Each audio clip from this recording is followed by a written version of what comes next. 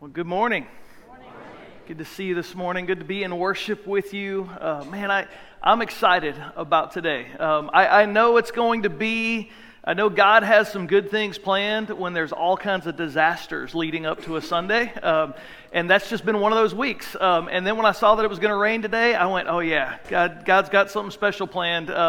Because whenever God has something special planned, Satan does all kinds of things to keep people away. And that's just the reality of how it works. But I'm glad you're here.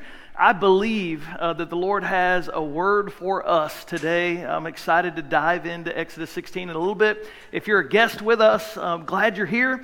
If you're a regular with us, glad you're here. And if you're connecting with us online through YouTube or Facebook, we are thankful for this technology that keeps us connected.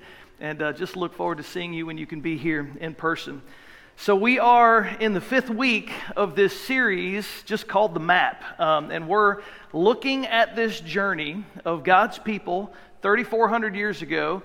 And we're discovering that it's not just a story about kind of interesting history, but it truly is our story. It truly is in the Bible.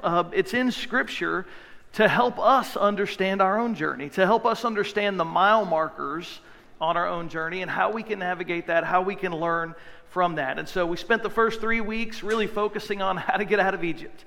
And if you are here, if you're watching online and you have never asked Jesus to be Lord of your life, then you're still in Egypt. If you've never said, Jesus, will you forgive me of my sins? Will you deliver me from the slavery to sin? Then you're in Egypt. And we focused the first 3 weeks on how do we get out of Egypt? What does it look like to get out of Egypt? To kind of cross that Red Sea and get freed from slavery.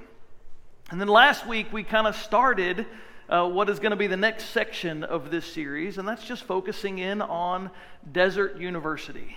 Because when you get out of Egypt, you're not quite into Canaan. You're not, you're delivered from slavery, but you're not where you want to be. God said, I'm going to bring you out so that I can bring you in. And the problem is most of us get out of slavery, we cross the Red Sea and we go, where's the milk and honey?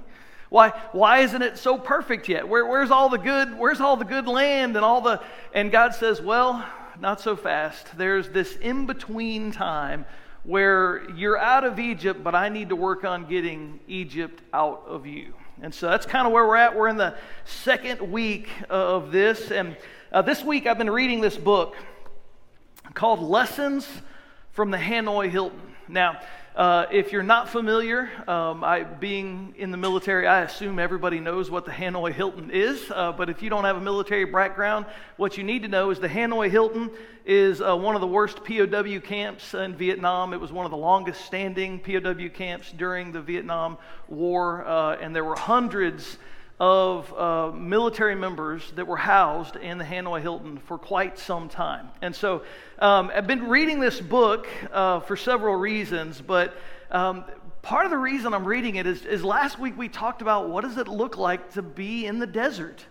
What does it look like to be in a really awful, difficult, bitter place, and how can God take those bitter experiences and make them sweet? We talked a lot about that last week, and this week we're going to talk about what does it look like to be hungry in a desert. 2 million people in the middle of one of the most desolate places on the planet Earth, and they're starving to death.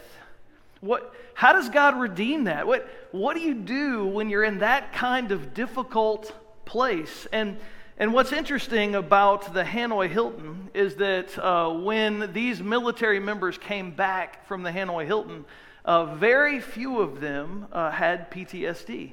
And when you imagine the kind of trauma that they faced while they were there, to not come back with some kind of post-traumatic stress syndrome, what was it about the culture that was created amongst those POWs that enabled them to go through that kind of trauma and come back and live not only okay lives, but live extremely successful, thriving lives? In fact, just so you know, out of the group of POWs that came out of the Hanoi Hilton, there were 16 generals, 6 admirals, and they weren't this at the time, but they later became 16 generals, 6 admirals, 2 college presidents, 2 U.S. ambassadors, 2 U.S. senators, 2 U.S. representatives, a state governor, and a presidential candidate, and much more. What was it about that difficult place in that POW camp in the Hanoi Hilton that somehow literally became one of the greatest leadership schools of all time?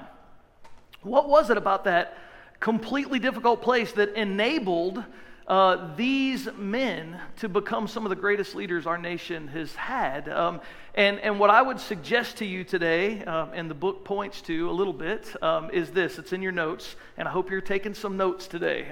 If you're not a note taker, today's a great day to start, all right? I say that every week. One of these days, some of you are going to start. It's just, I just keep praying. Here it is. You can't choose what happens to you, but you can choose how to respond. This is one of the significant things that came out of these POWs in the Hanoi Hilton.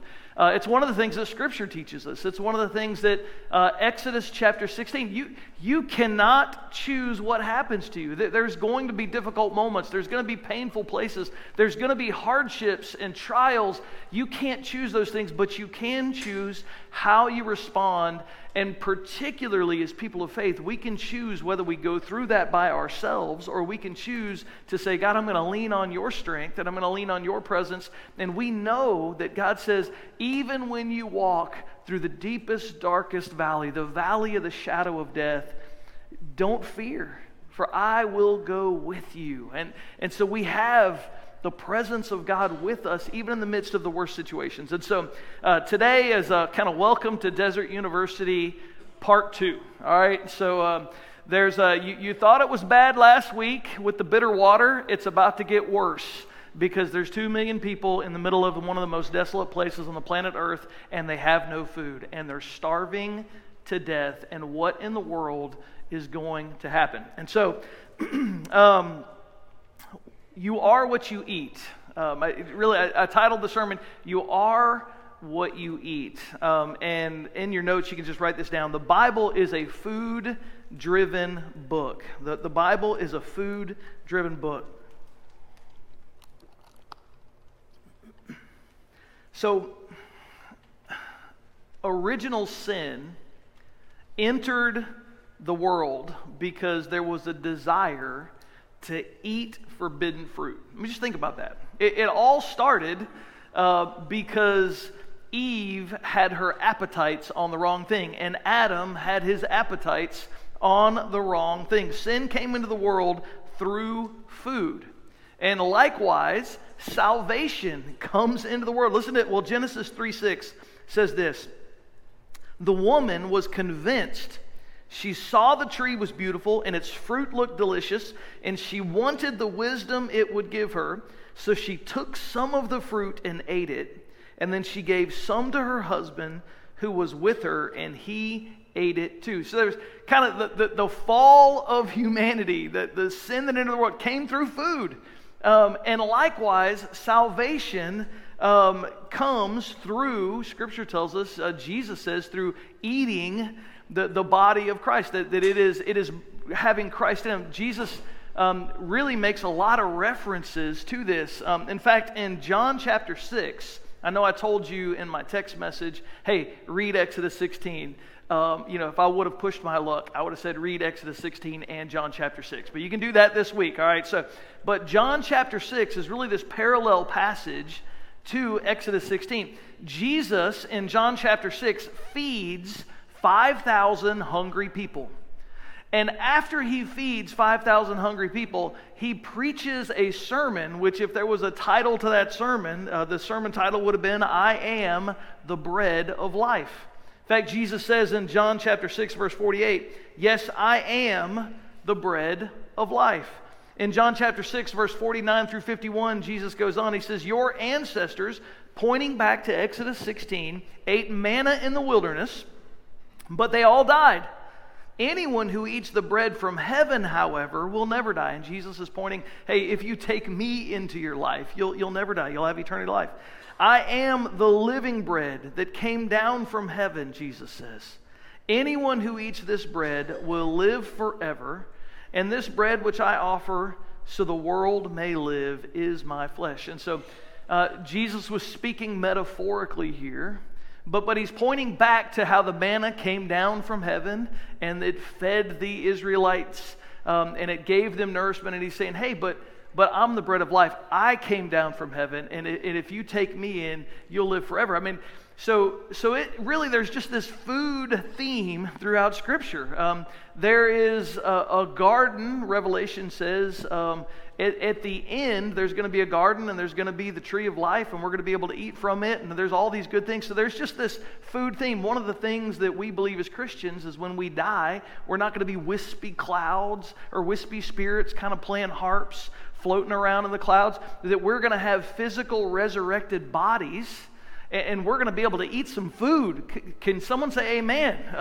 It's going to be good, and there's no calories in heaven. So you can eat whatever you want all the time. It's like a cruise ship forever.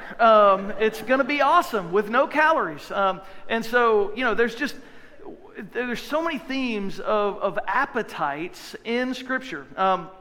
And so in your notes, you can just see this. Salvation hinges on one simple question: is my appetite stronger for the meat pots and leeks and onions and garlic and melons of Egypt, or for the milk and honey of Canaan?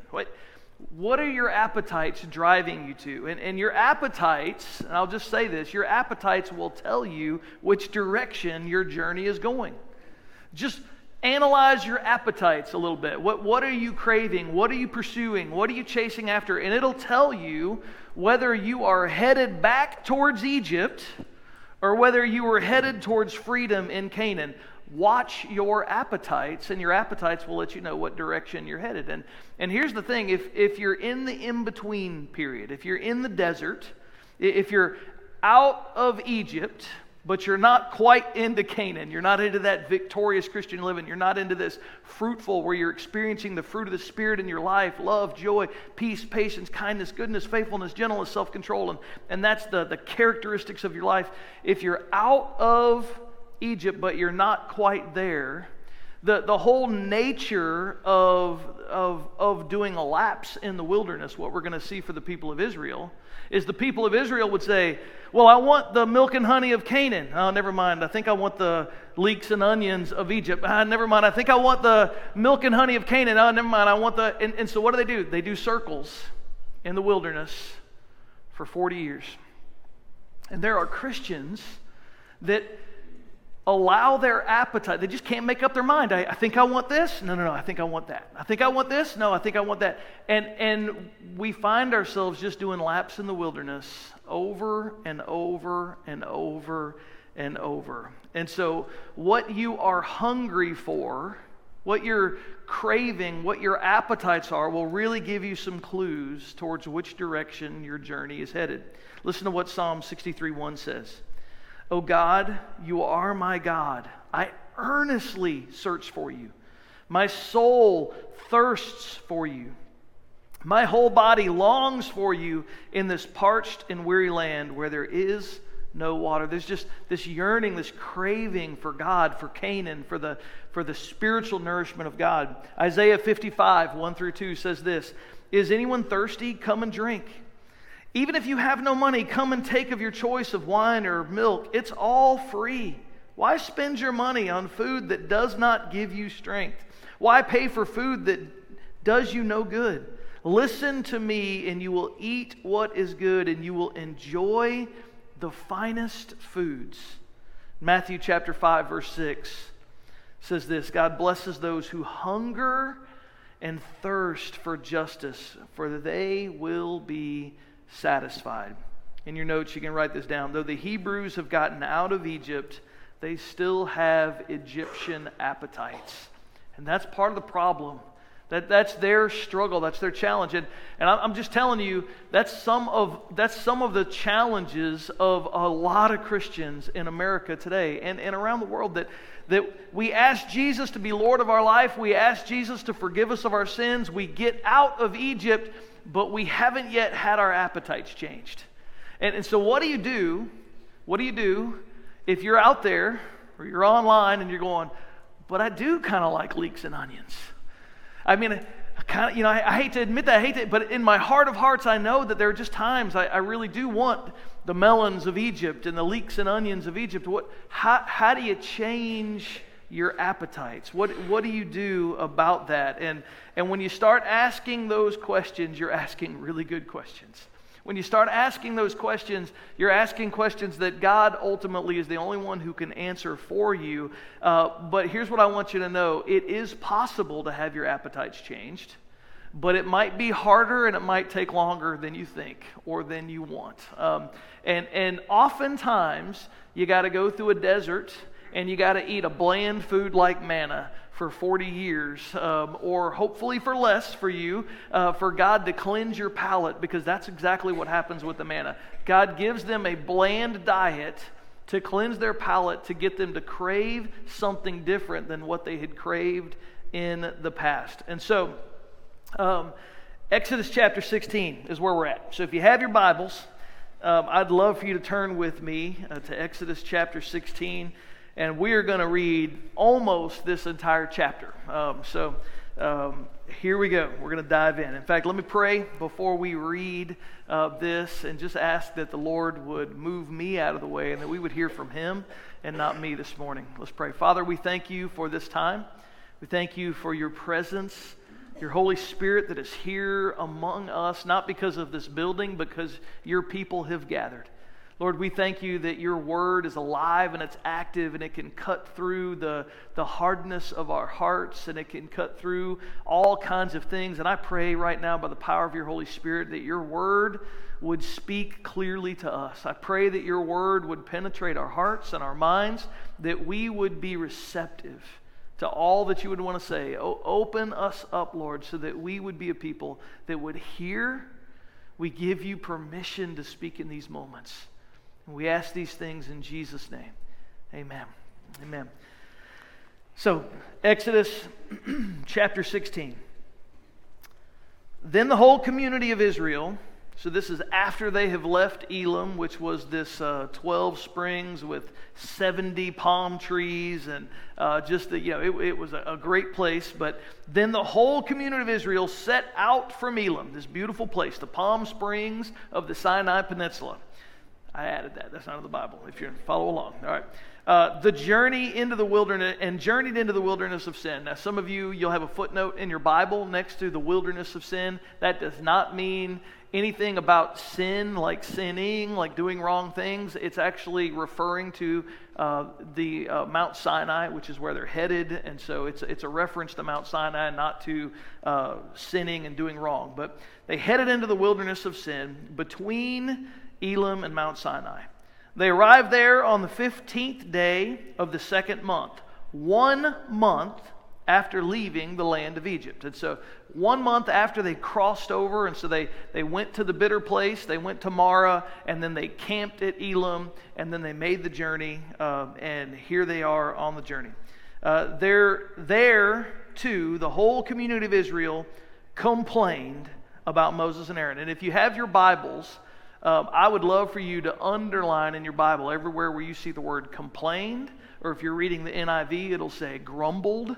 There'll be all kinds of, whatever translation you're reading, there might be some different things, but I'd love for you to underline, and it's okay, God won't get mad at you if you underline in your Bible. It's treat it like a textbook for life, but they complained about Moses and Aaron. If only the Lord had killed us back in Egypt, they moaned. There we sat around pots filled with meat and ate all the bread we wanted. But now you have brought us into the wilderness to starve us all to death. Then the Lord said to Moses, "Look, I'm going to rain down food from heaven for you. Each day the people can go out and pick up as much food as they need for that day, and I will test them in this to see whether or not they will follow my instructions. And on the 6th day, they will gather food. When they prepare it, there will be twice as much as usual." And so God was teaching them, hey, don't work on the Sabbath. He was teaching them a 6-day work week. And you wonder, hey, where's this whole idea of a 6-day work week? God was teaching his people, listen, I want you to work 6 days and I want you to rest 1 day. Do you think, just side note, do you think as slaves in Egypt, they got a day off? No. They spent generations not even knowing what a day off was. You worked every day, you worked all day. There was no rest. And God says, no, I'm going to teach you. You work 6 days, and then you rest on 1 day. And he was teaching them, and over you'll see this. If you read the book of Joshua, you'll read that when they go into the land, it was a land of rest. And it was called the land of rest. And they were going into this land of rest. And so there's this idea that God's really trying to teach people, you need to rest. Some of us need to hear this. God wants us to stop work 1 day a week. And the nature of us is to say, well, I got to keep going. It's up to me. No, it's not. God says it's up to me. I'm the one who's going to provide for you. I'm the one who's going to meet your needs. I'll nourish you. I want you to work for 6 days, and I want you to stop, and I want you to rest 1 day a week. All right, that's another sermon. We'll keep going. Verse 6. So Moses and Aaron said to all the people of Israel, by evening you will realize it was the Lord who brought you out of the land of Egypt. In the morning you will see the glory of the Lord, because he has heard your complaints, which are against him, not against us. What have we done that you should complain about us?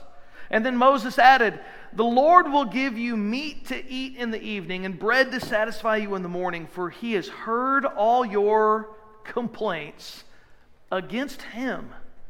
What have we done? Yes, your complaints are against the Lord, not against us. Now, they weren't complaining against the Lord. They were complaining against Moses. But he says, hey, you think you're complaining against me, but really you're complaining against the Lord. Anytime you're complaining, God says, that's complaining against me. And so then it goes on. It says, then Moses said to Aaron, announce this to the entire community of Israel. Present yourselves before the Lord, for he has heard your complaining. And as Aaron spoke to the whole community of Israel, they looked out towards the wilderness, and there they could see the awesome glory of the Lord in the cloud. And then the Lord said to Moses, I have heard the Israelites' complaints. Now tell them in the evening you will have meat to eat, and in the morning you will have the bread that you want. And then you will know that I am the Lord your God. Verse 13. And that evening, vast numbers of quail flew in and covered the camp. And we're going to talk more about quail when we get to Numbers chapter 11, but that's another week. And the next morning, the area around the camp was wet with dew. And when the dew evaporated, a flaky substance as fine as frost blanketed the ground. And the Israelites were puzzled when they saw it. What is it? They asked each other. They had no idea what it was. And Moses told them, it is the food the Lord has given you to eat. These are the Lord's instructions. Each household should gather as much as it needs. Pick up 2 quarts for each person in your tent. So the people of Israel did as they were told. Some gathered a lot, some only a little. But when they measured it out, everyone had just enough. Those who gathered a lot had nothing left over, and those who gathered only a little had enough. And each family had just what it needed. And then Moses told them, do not keep any of it until morning. But some of them didn't listen and kept some of it until morning.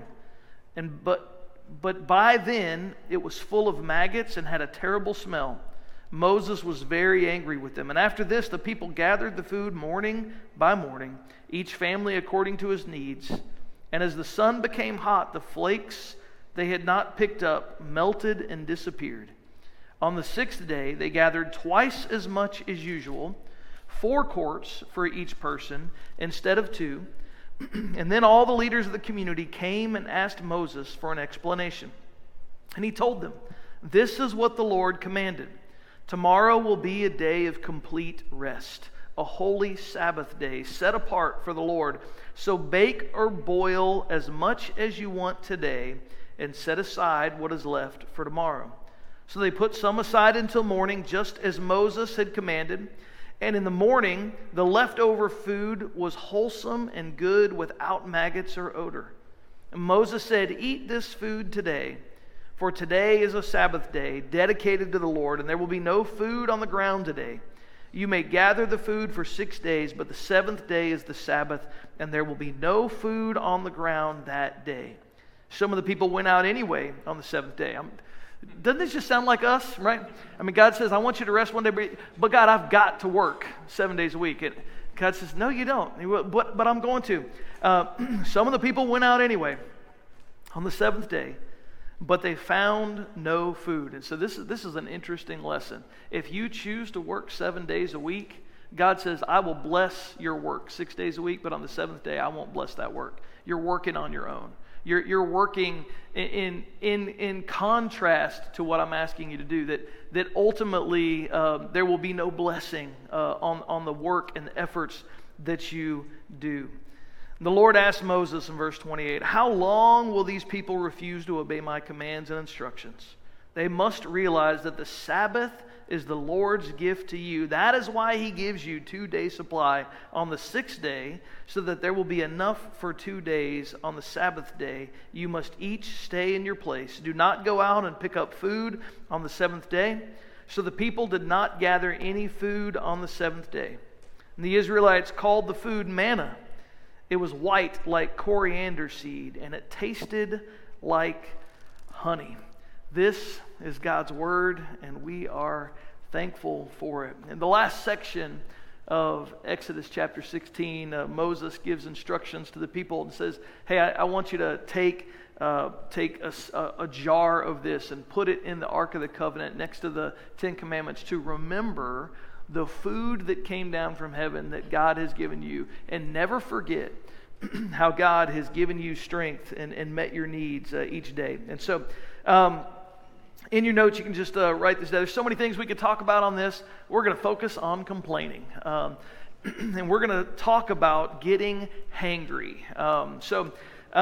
The word complain or grumble, depending on your translation, occurs 7 or 8 times in this chapter. It's a major theme, not just in this chapter, but it's a major theme throughout the journey of the people of God in the desert. And what's interesting, what we see in this is that complaining is a deadly sin. Now, if you were to ask people, "Hey, what are the 7 deadly sins?" nobody would say complaining, grumbling. That's one of the chief sins. That nobody says that one, but according to Scripture and according to what we see and hear, complaining and grumbling is one of the deadly sins that can cause all kinds of difficulty in your life. It poisons your health. It destroys relationships. It quenches the spirit. It extinguishes faith. It keeps us doing laps in the wilderness forever. And a complaining heart and a grumbling heart will keep you out of Canaan. You need to know that. If you've got, remember we talked last week about how the bitter experiences, if you don't allow Jesus to turn those bitter experiences sweet, that those bitter experiences can turn you into a bitter person.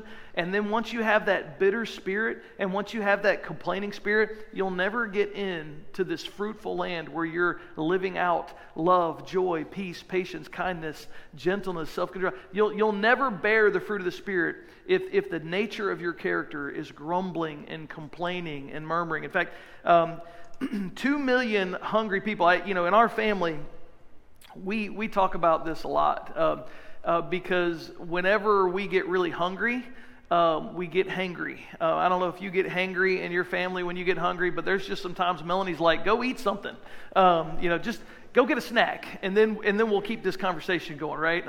When you're hungry, you just get a little bit shorter. You get hangry when you're hungry, and that's exactly what's happening. You've got 2 million hungry people in the desert. Can you imagine the complaining that was going on? You've got 2 million people that are starving in one of the worst environments of the world, and they're walking in this heat, and they're cold at night. And I mean, you think there's complaining that sometimes happens around you, but just imagine the kind of complaining that was going on, the murmuring. And what we see is in this passage that somehow this complaining, this grumbling was was seen by God as complaining against him. I'll just say in churches, when churches become places of grumbling and complaining, it's usually because the sheep are not eating well. And we're going to talk a lot about that today. But in your notes, or actually it's not in your notes, but it's on the screen, complaining or grumbling or murmuring, griping or belly aching is a condition that is based on the false assumption that my inner happiness is determined by my outward circumstances. And I'm just telling you, according to Scripture, that is not the case. According to Scripture, God says that it has nothing to do with our outward circumstance, but it actually has something to do with the condition of our heart. The condition of our heart is what causes us to be complaining, murmuring, grumbling people, or people that somehow, as the Apostle Paul in the midst of a prison cell can say, I have found the secret of being content, right? What is the difference? It's not the conditions, but it is it's not the conditions you're in, but it's the condition of your heart. Complaining and grumbling is a condition that says to us, it's that we believe I deserve better than this. Whenever somebody's complaining or grumbling, you can believe that somewhere deep down in their soul, they're like, I deserve better than this. There's this something that says, like, I shouldn't have to face this. I shouldn't have to go through this. I deserve better than this. Complaining is because we believe I deserve better than this. Our complaining may be aimed against leaders and spouses and neighbors and adversaries and politicians, and like you just keep on going on with the list. But in reality, all complaining, according to Exodus 16:8, is against the Lord. Why? Because God says, I'm the one who ultimately is providing for you. I'm the one who ultimately has put leaders over you. I'm the one who has given you these systems. And whenever we're complaining, God says, you're complaining against me. You think you're complaining against these other people? No, you're complaining against me. And then we need to know this. Complaining is contagious. It is contagious. Hebrews chapter 12, verse 15 says this to us. Look after each other so that none of you fails to receive the grace of God.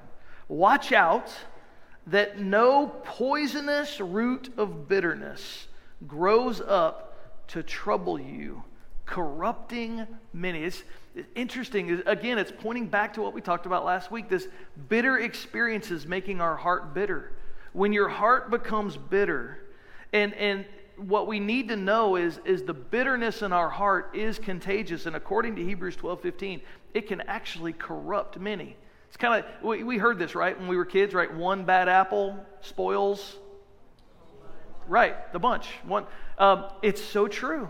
There's just this something about when we've got a grumbling, complaining spirit, what'll happen is other people will start grumbling and complaining. If you're grumbling and complaining around your kids, guess what? Your kids are going to be grumbling and complaining. And then you're upset that your kids are grumbling and complaining. Why are they doing it? Because you're modeling it well for them. And you're demonstrating well. And so we just need to know that it is contagious. And God says, hey, I don't want this for you. Now, we're going to talk about how it is curable. It is a curable problem, but it takes some time. It takes some time. So, okay, all that was introduction. Now we're going to get into the sermon. All right, so none of that time counts against the sermon. All right, so what I want to do is I want to give you a 6-point sermon. In your notes, you'll see 4 points, and then there's a 5 and a 6. It's actually just a 6-point sermon, and I'm going to give it to you in the form of a test. All right, so this is just, we've been talking about tests. We talk about how God tests us. Last week, we talked about why does a teacher give tests? A teacher gives tests to find out what's in your mind, to find out what's in your heart. It's not because they're vindictive, evil people. But I want to give you a test. So here we go. We're going to take a 6-question test. And here's what I want you to do as we dive into this.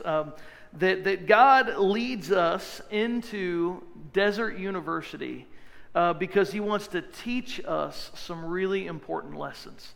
He wants to teach us some things that are going to be really important. When we get into Canaan and there are giants to fight, we need to learn some lessons. And so God says, I love you so much, I want to teach you these lessons so that you'll be prepared and you'll be ready when you get to Canaan, and you'll be successful and you'll be able to live that victorious life and that fruitful life that I desire for you. And so, and if you need to go through some scarcity, and if you need to go through some hunger to prepare you well for those battles, I'm willing to allow you to go through that because I love you so much and I care so much about where you're headed that I'm willing to let you go through some of that hunger so that you can experience something better later. Hebrews chapter 12, verses 5 through 11 says it this way. And have you forgotten the encouraging words God spoke to you as His children? He said, my child, don't make light of the Lord's discipline, and don't give up when He corrects you. For the Lord disciplines those He loves, and He punishes each one He accepts as His child. And as you endure this divine discipline, remember that God is treating you as His own children. And whoever heard of a child who is never disciplined by its father? And if God doesn't discipline you as He does all of His children, it means that you are illegitimate and are not really His children at all. Since we respected our earthly fathers who disciplined us, shouldn't we submit even more to the discipline of the Father of our spirits and live forever? For our earthly father disciplines us for a few years, doing the best that they know how. But God's discipline is always good for us, so that we might share in His holiness. No discipline is enjoyable while it's happening. It's painful, but afterward there will be a peaceful harvest of right living for those who are trained in this way. We don't like the desert, but sometimes we got to go through the desert so that we can experience Canaan. We just need to know that. We need to know that. And it's not because God's mad at us. And it's not because you took a wrong turn. It's because God says, I've got something better for you, and this is going to prepare you for the place that I'm leading you. So here it is. Here's the test. Number one, are you spiritually hangry? Yes or no? Now, you could circle one and don't let the person next to you see what you're circling if you want to keep it to yourself. But are you spiritually hangry? Yes or no? If you answered yes, just think about what are your symptoms. What are your symptoms? Are you pouting or are you shouting? Are you the kind of person that's yelling all the time? Or are you the kind of person that's just quietly simmering?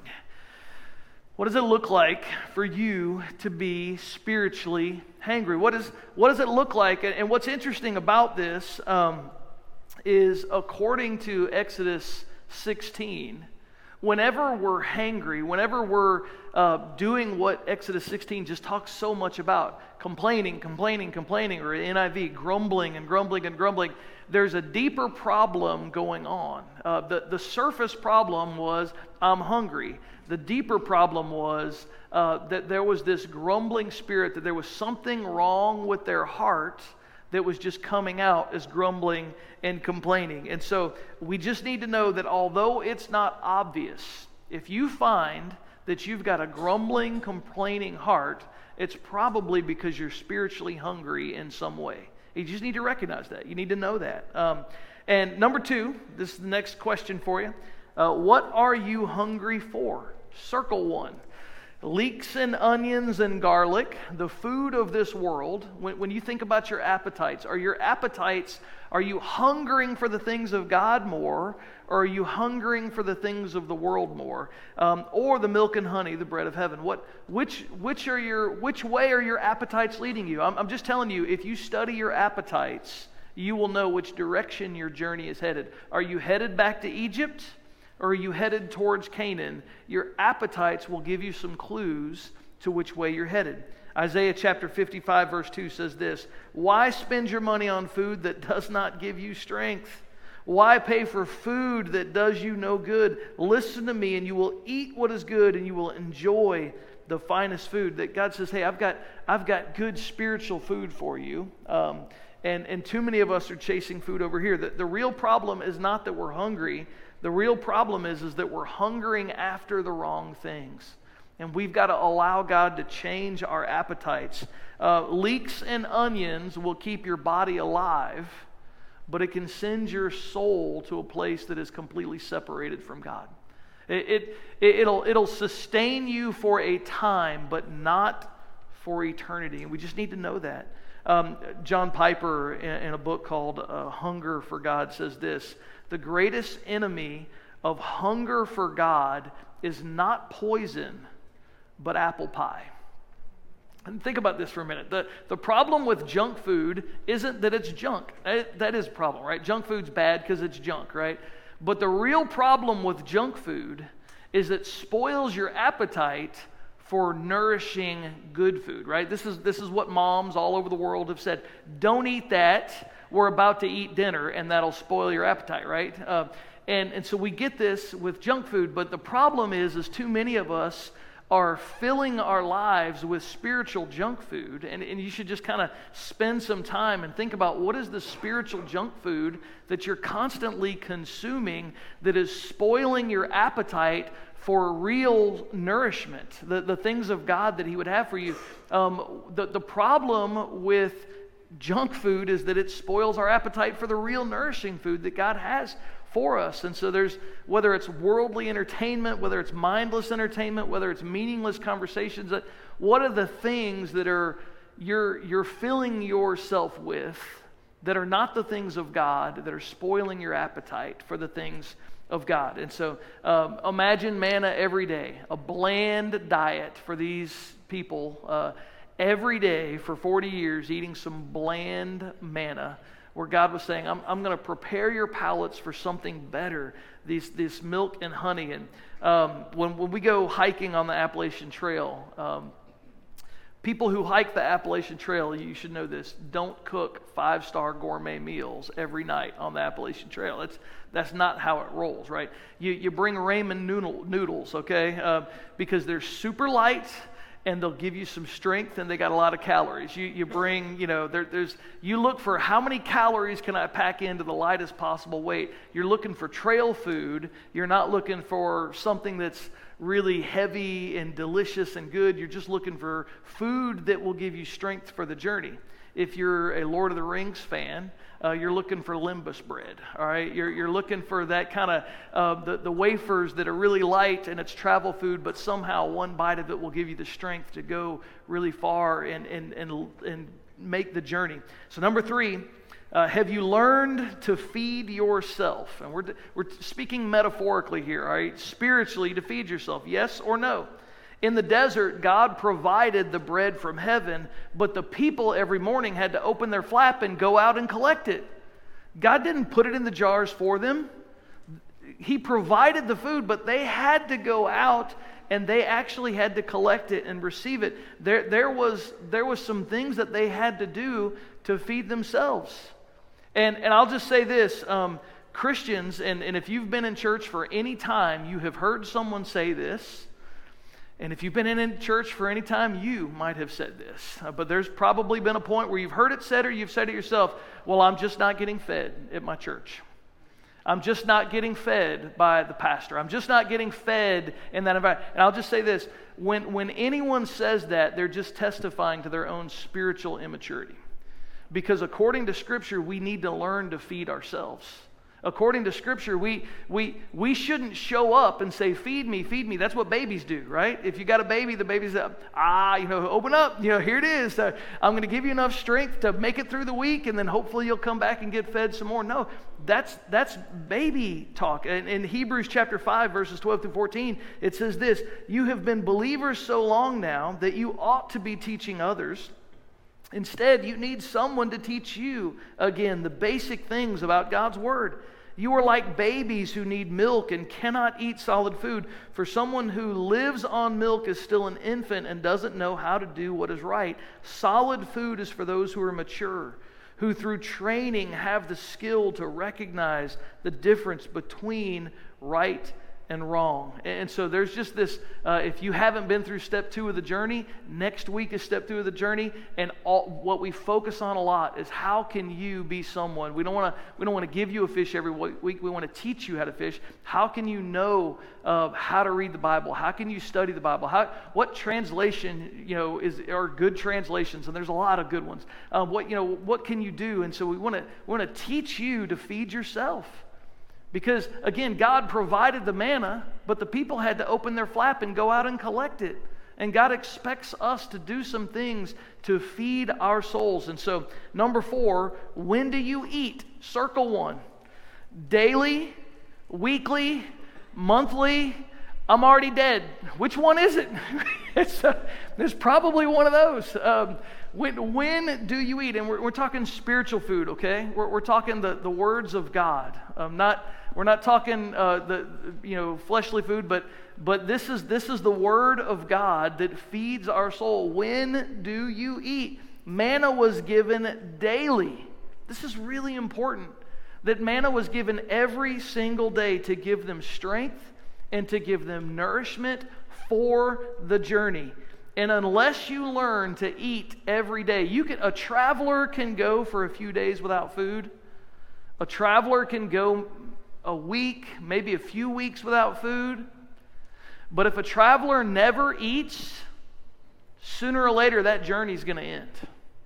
Sooner or later they're not going to be able to have the strength to stay on the journey if they're never eating any food, if there's no nutrients and there's no sustenance coming their way. And so we need to be in God's Word every day, not because it's a spiritual box to check, not because it's like I got to read the Bible because I need to do this or I should do this or it's because we need daily nourishment. We need spiritual food for our journey. And the problem is, and just think about that, the picture of junk food ruining our appetite for real food.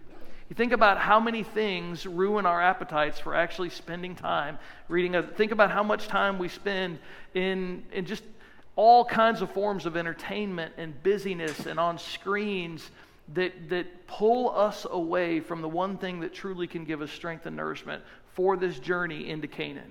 And then we wonder, why am I doing laps in the wilderness? Why am I wandering around in the wilderness? Why? Because I don't even have the strength to make the journey, because I'm not consuming the right spiritual food to get me to where I need to go. And so it's a hard journey. It is, I'll just say this, it's easy to get out of Egypt. You just ask Jesus to be Lord of your life and to forgive you of your sins. It's not hard to get out of Egypt. Jesus did all the work for us. But I'm telling you, if you want to get out of the wilderness and you want to get into Canaan, there's some work to be done. You got to open the tent flap every morning and you got to go collect some manna because you need strength for the journey. And you can't do it in your own strength.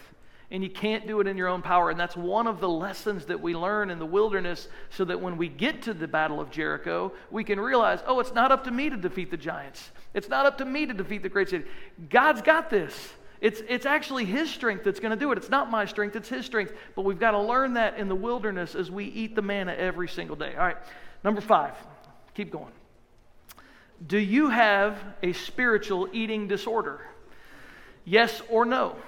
Just think about some of these eating disorders. Anorexia. I don't eat at all, but I keep this a secret. Bulimia. I binge. I consume. I'm in every Bible study that's ever been offered. I spend all day watching religious TV. I binge and then I purge. I binge and then I purge. I'm just consuming a lot, but it's not really getting into me because it's just going in this ear and it's going out the other, and I'm moving on to the next thing. Obesity. I overeat and I don't exercise. I'm not doing anything. These are people that the Bible left and right. You have consumed church and Bible and spiritual knowledge, but you are not serving. You don't have any relationships with people who are far from Jesus, where you're doing what Jesus told you, helping lead them towards a relationship with God, that you're just really spiritually fat, but you're not exercising, doing the things that Jesus tells us to do. I know this is There's a lot of quiet, stoic faces out there. I'm not mean. I mean, I'm reading this. I'm like, my goodness, this has been my story. You need to know this. I'm preparing for this message. And I'm like, my goodness, I've lived this. I've experienced this. I've done this. I'm not throwing stones. I'm just saying this is so easy for us to fall into this. It's so easy for us to get into this place. And God says, I want to get you out of that place, and I want to get you to a better place. And there's some things you just got to do differently to get out of those places. Other common signs of eating disorder: skipping meals, obsessing about how one looks. I know nobody's ever been there spiritually. Overeating to the point of sickness, excessive exercising. That's kind of the Martha, right? Just all the time doing things for God, but you're never spending time with God. All the time doing things for church and religious things and activity, but you're never really connecting in relation with your Heavenly Father. All right, last one.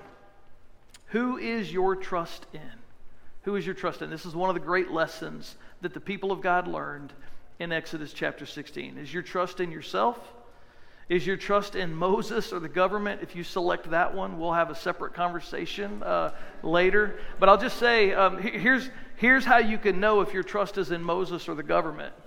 If you're looking towards November and all of your hopes that everything is going to be okay or everything is going to be a catastrophe based on what happens in November. I'm telling you, if you're thinking that, your hope is in the government and your hope is in Moses and it's not in God.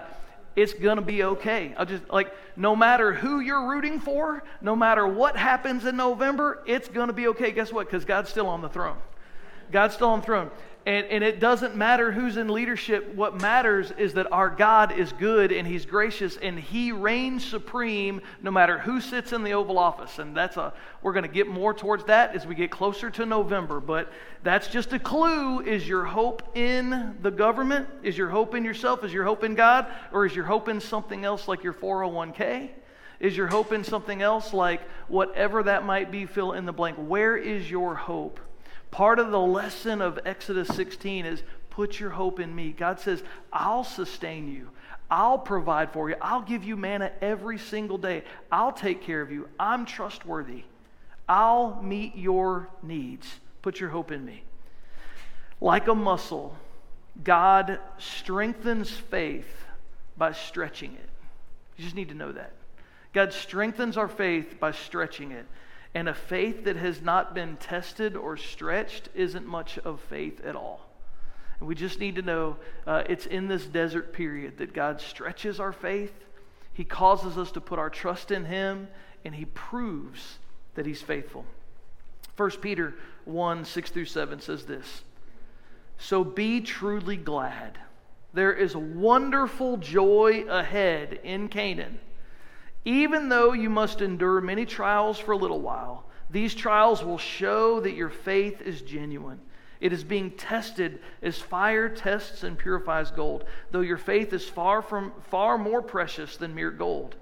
So when your faith remains strong through many trials, it will bring you much praise and glory and honor on the day when Jesus Christ is revealed to the whole world.